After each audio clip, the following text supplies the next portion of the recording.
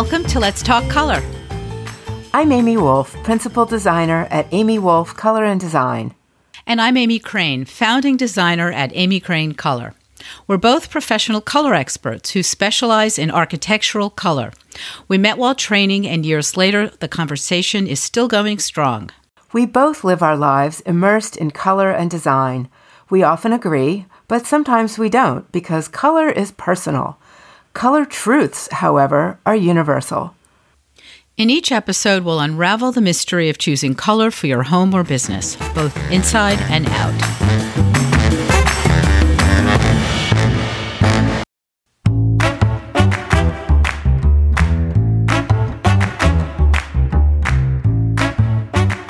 Hey, it's great to be back. It's a new year, and we're back at the mics. This is Amy Crane, and I'm here with my friend and colleague, Amy Wolf, and we're still talking about architectural color.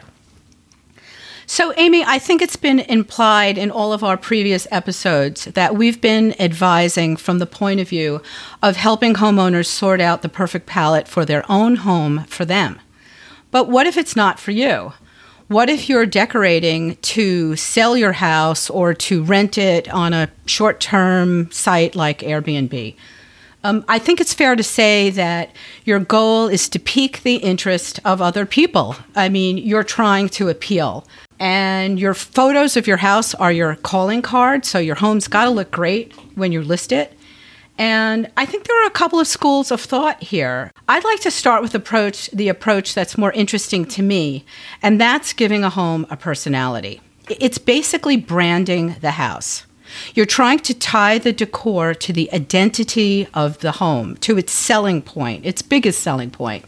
So is it a beach house, a mountain house, a country house, a desert house, a city loft? You're trying to create some kind of romance and create an experience for the renter. You want to tell a story, and then you need to sell the story, and color goes a long way here, don't you think?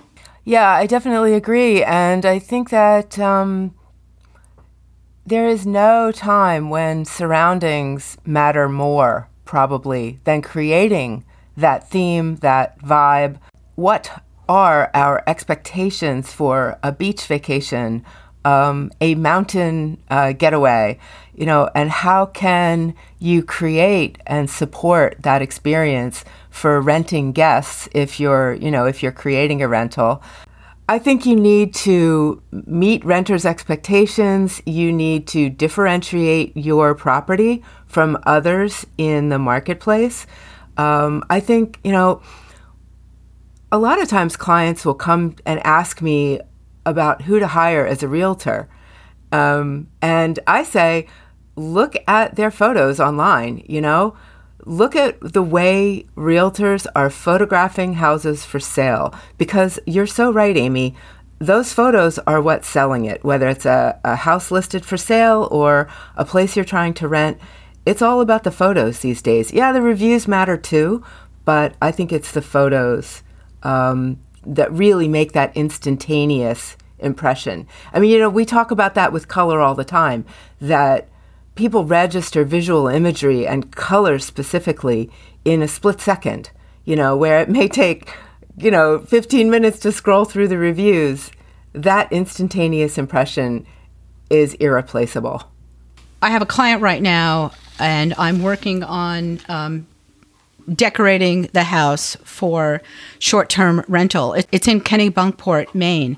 And this person purchased the house just to rent it out, and the rentals are going to start in spring. So we're doing the whole thing, soup to nuts, everything from wall color to sofas and chairs and rugs down to coasters and boot trays, which has been great fun, except for dealing with the supply chain issues right now, of course. So the selling point of this house is that it's a short drive to a very well-known and much-liked beach in Kennebunkport. So our goal is to create that chill, cool vibe without going so far as to, having anchors and buoys and starfish everywhere and becoming a caricature of a beach house. We're walking that line, and I think we're doing it really well. So she ended up having to paint first, which generally is not what I advise, but that's perfect world. You know, perfect world is to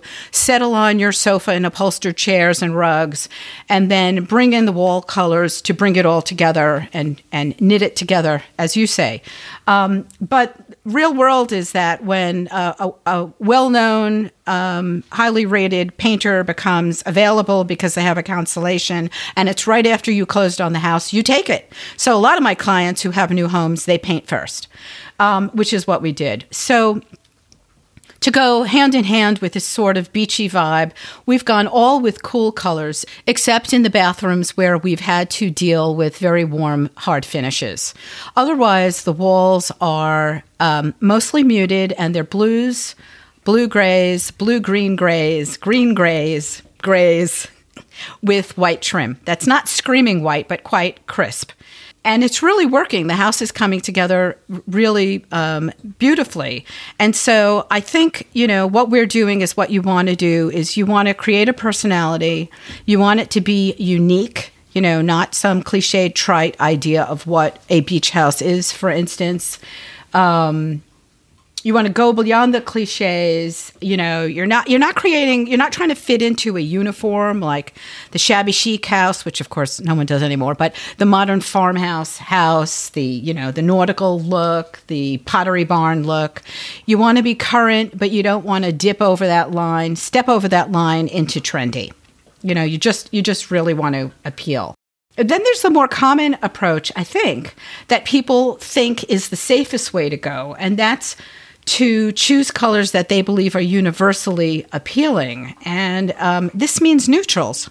So here's my question. Is white and gray and beige really universally appealing? What do you think? You know, it's interesting. We were preparing for this recording, I looked back through my Airbnb history. I started renting Airbnbs in 2014 when I took a little cottage at the end of one of the canals in Venice that was built and designed by an architect. So you know what color those walls were, right? Right. They were white. Yes. So, and it was funny because as I was looking through 26 different Airbnbs that I've rented, amazing, from Venice, California, to Spain, to London, all over the place, I couldn't believe how many of them had white walls. Because truly, when I look for a place to stay, whether it's a hotel or an Airbnb or a regular B&B, I'm kind of looking for what kind of room is going to make me feel good. What am I going to enjoy? We were supposed to go to Puerto Rico a couple weeks ago, which we didn't do because of Omicron. And there was one particular hotel in a city I wanted to visit, and all the rooms were painted in these really intense pop colors, like wild, bright, fierce, which made for great Instagram fodder. But I don't think I could actually spend time in a room like that and enjoy myself and relax. Mm-hmm. So what was interesting that I noticed in looking through my history was that I rent houses usually for the views. I want a water view. I want to be looking down the canal in Venice. I want to be looking at the harbor in Rockport.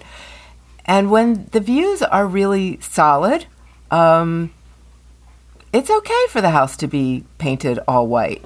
But then when I looked at some of my rentals that were more about the location being primo and maybe not having a terrific view, that was where the color really played a more important role. Interesting. So I think that's an important distinction. If you're trying to build character and charm and a little bit of magic in a house that maybe doesn't have those, tippy-top location view type, situation going on, that's where color really can be your ally. I think one of the best examples of that was a place that I rented in Newburyport. I was actually in Newburyport working for a builder there, and I took my husband along with me. We rented what was literally a basement apartment in one of these big old grand mansions, and the windows were high. It wasn't terribly light. It was tiny, cozy as all get out. It was a great Airbnb with a beautiful outdoor space. a lovely patio. And each of the rooms had its own color.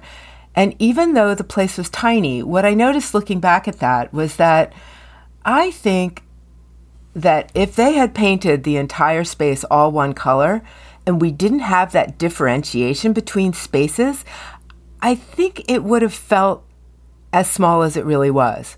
Whereas if you move from the living room and then into the bedroom and then into the little mini kitchenette, those differentiations in color helped create a progression. And I think that that kind of creates that physiological experience, that shift that comes from room to room. So that was a place that was really done well. And we were really happy there. I mean, you know, in a basement, go figure. But I think color played a big role in that experience. You know, I think that's so interesting, Amy, because when places are small, I generally say use fewer colors because that differentiation chops up the space and therefore makes it, you know, distinct little parts. And if the whole is small and the parts are small, it just seems to feel small, small, small. But in this scenario, it worked very well as you're telling it. So that's interesting. Yeah, it created some interest, I think, as well. And I will also say, colors were done well. You know, they were nice colors. You know, with stronger, bolder, more garish colors, it would have been oppressive and not friendly, you know. So, yeah. I mean, one other thing to think about, Amy, because you mentioned you rented so many white places and that surprised you, is that, yeah. Well, I know you're not a great lover. I mean, personally, I know that you personally don't gravitate to white spaces. Right. Is that if you are doing a short-term rental like an Airbnb, and you're lucky enough to have a very popular, busy place, then you have people coming and going, coming, going, coming, going. And another consideration for a short-term rental is maintenance and upkeep. You know, whether you're the one who's maintaining it yourself or you've hired a property manager or someone to do it, nothing screams worn more than scuffed and dirty white walls. So it's more of an onus on the property owner to keep those walls touched up and looking fresh and clean, because otherwise it is a turnoff. And yet many people do it. As you know, you are the expert renter. I am not. I have done one, believe it or not, and you have done 26. So bravo.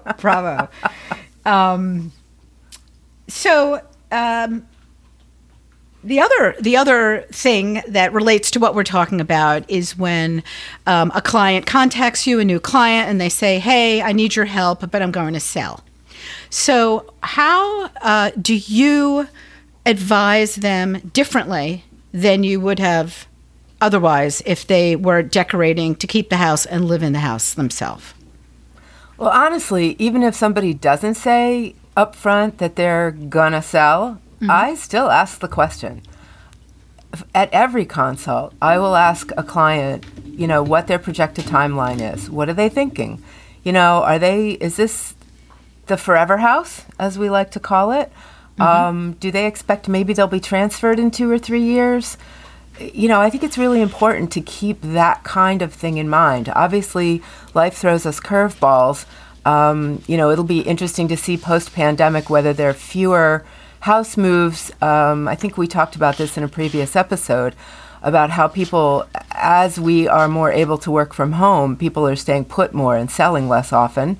There's more flexibility to stay in place. But anyway, I do always ask people because I think that keeping selling in mind is important when deciding, particularly for people with bold taste, let's just put it that way, bold taste, to keep it less idiosyncratic. It reminds me, I was helping a realtor get a house ready here in my town that was absolutely top of the market, gorgeous house, the best neighborhood in town, and priced accordingly. And there was a lot of orange in the house. The client's favorite color was orange. And as you and I know, orange can be polarizing. We love it. We hate it.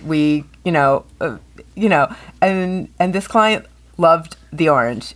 and really didn't want to repaint the orange in order to sell the house. And I kind of said, hey. So anyway, yeah, idiosyncratic taste.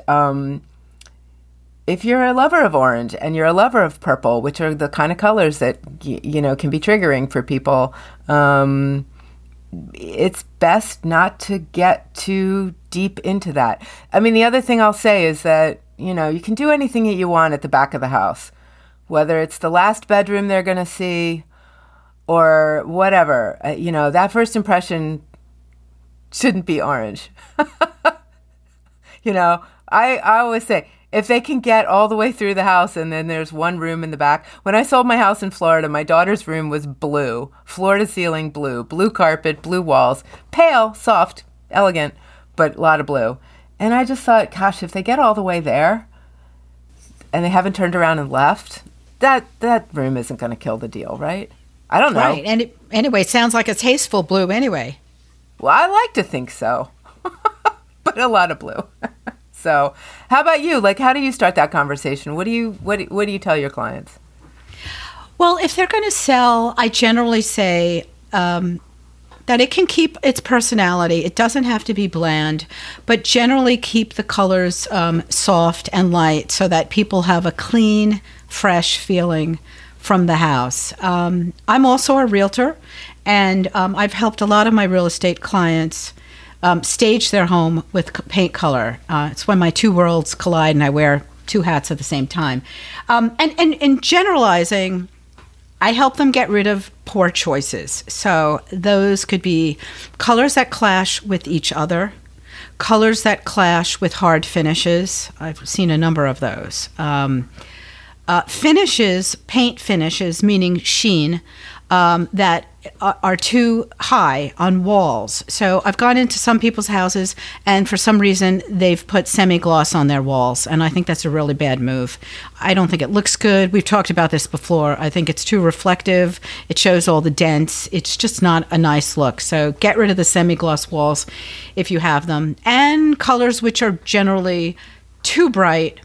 Just like you said, you let your child pick, their bedroom color and it's a screaming purple. That's fine. They wanted it. You were nice to your daughter. You said fine, but it's really not what you want to show to prospective buyers.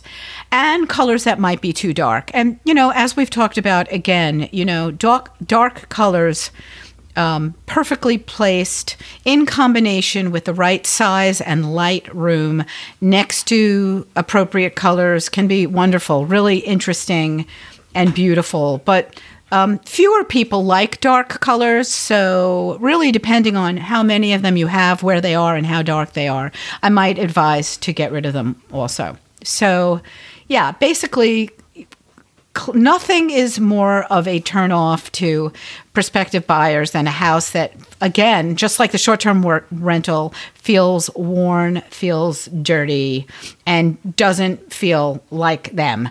And that doesn't mean your house has to be beige. It just means keep it soft and keep it light generally. And I think people will feel that it's fresh and therefore clean and be more appealing.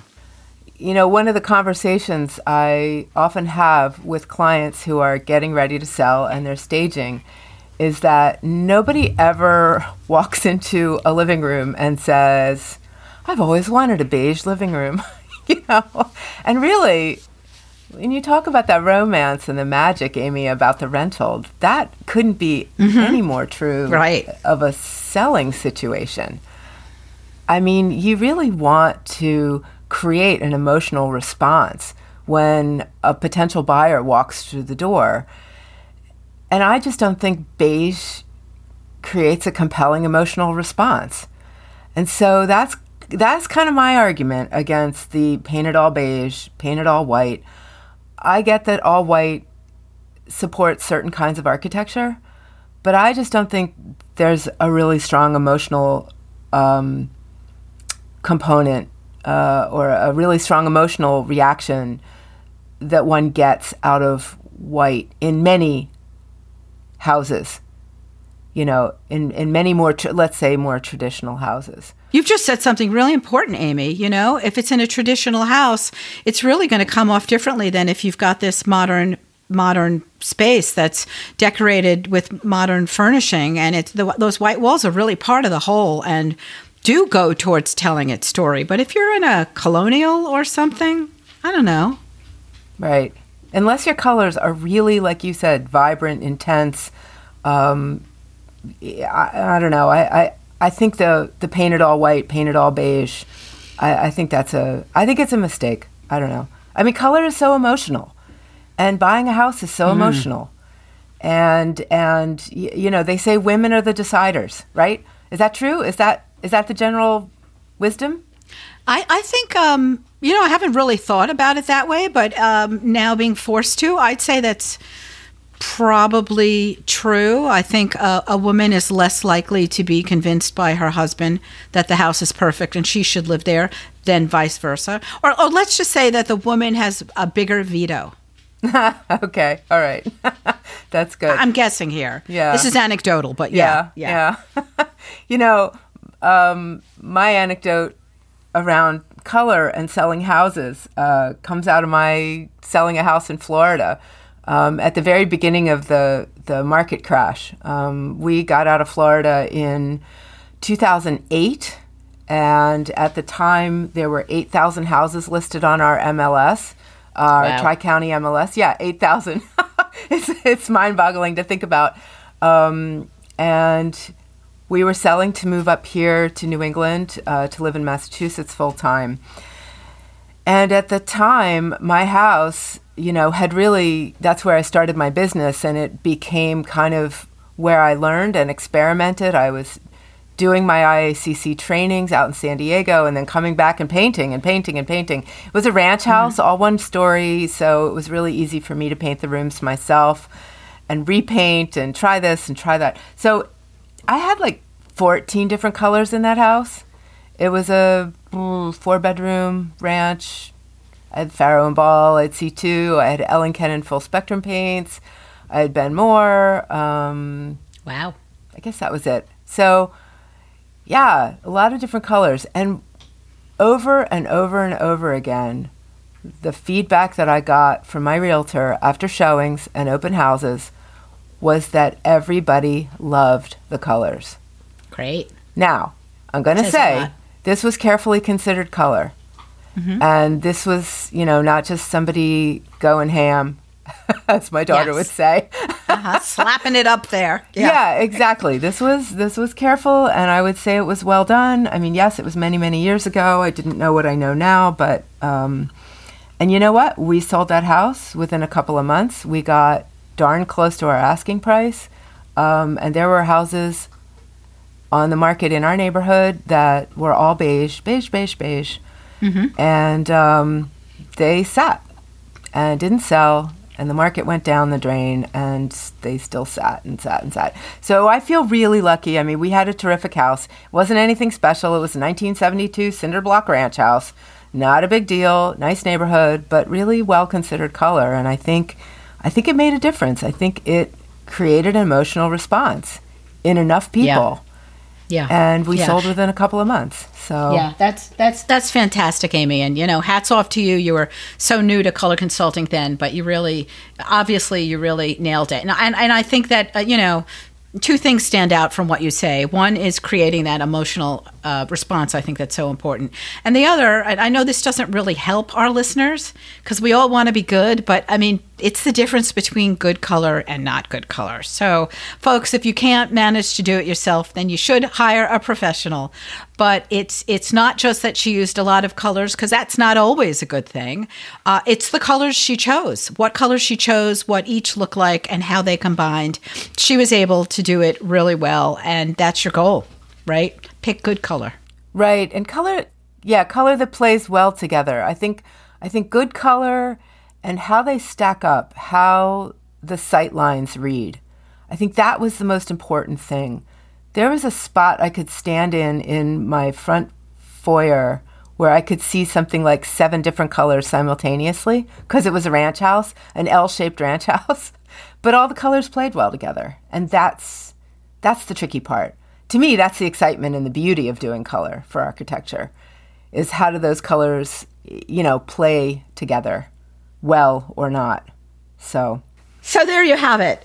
We hope you've gleaned some pearls of color wisdom again. Join us next time when we talk some more about color for the built world. And if you have any questions or suggestions for what you'd like to hear us talk about next, you can find us at letstalkpaintcolor.com. We'd love to hear from you. Thanks for listening.